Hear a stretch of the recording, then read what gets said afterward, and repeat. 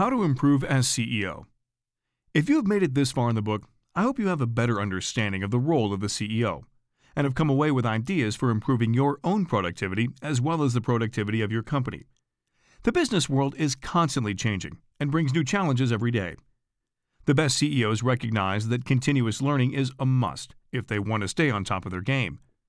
With so many things on your plate, how do you find the time to get better? The best CEOs look at continuous improvement as an investment in themselves and their company that will pay off in real dollars down the line. Building a cycle of continuous improvement into your companies, as well as personally, is critical to your long-term success. So what specifically can you do as a CEO to improve?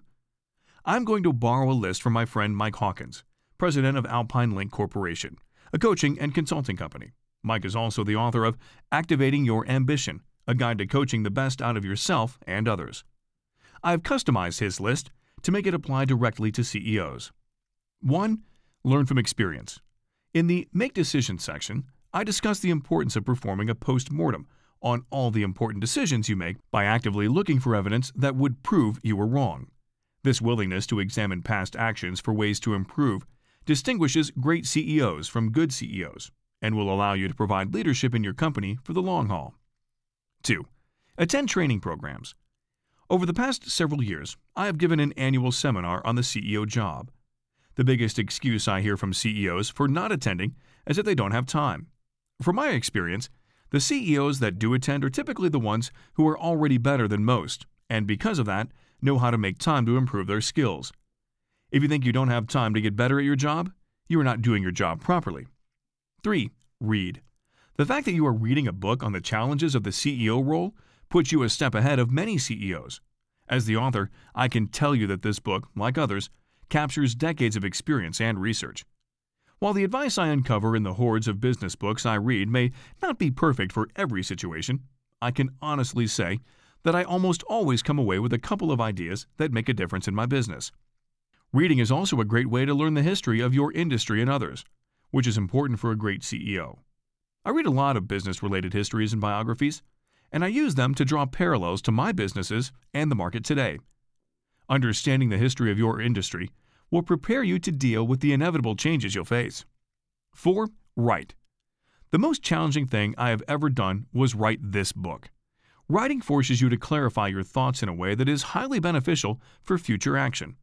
Taking the time to write a regular email to your company explaining your thoughts and actions can do a lot to improve your thinking as well as align the team with your vision. Many CEOs blog regularly, commenting on issues they find interesting or relevant to their work and companies. Formalizing your writing schedule will pay big dividends. 5. Meet with wise people. Find people from outside your company who can bring knowledge and experience to bear on your problems. Make an effort to get to know people in your community who have relevant experience. Seek out the other leaders in your industry to establish relationships. Many times, the relationships I formed within my industry provided tremendous value to the company.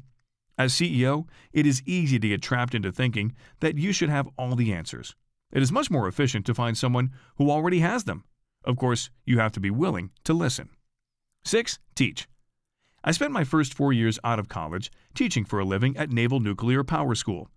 That experience taught me that you never really learn material until you are forced to explain it in front of a group. Teaching requires you to communicate about a subject in a way that you can understand, but also in a way that everyone can understand.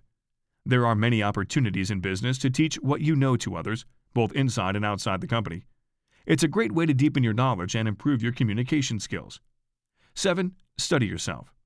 There are a lot of different self-assessments available, and I have taken many of them. Learning about yourself, how you think and react, is critical to developing as a CEO and overcoming your internal biases. Many firms specialize in this area and may offer a free interpretation of your results in order to pitch for more business. If you find one you like, expand it out to your team so you have a common language to address personality and communication issues. 8. Gather feedback.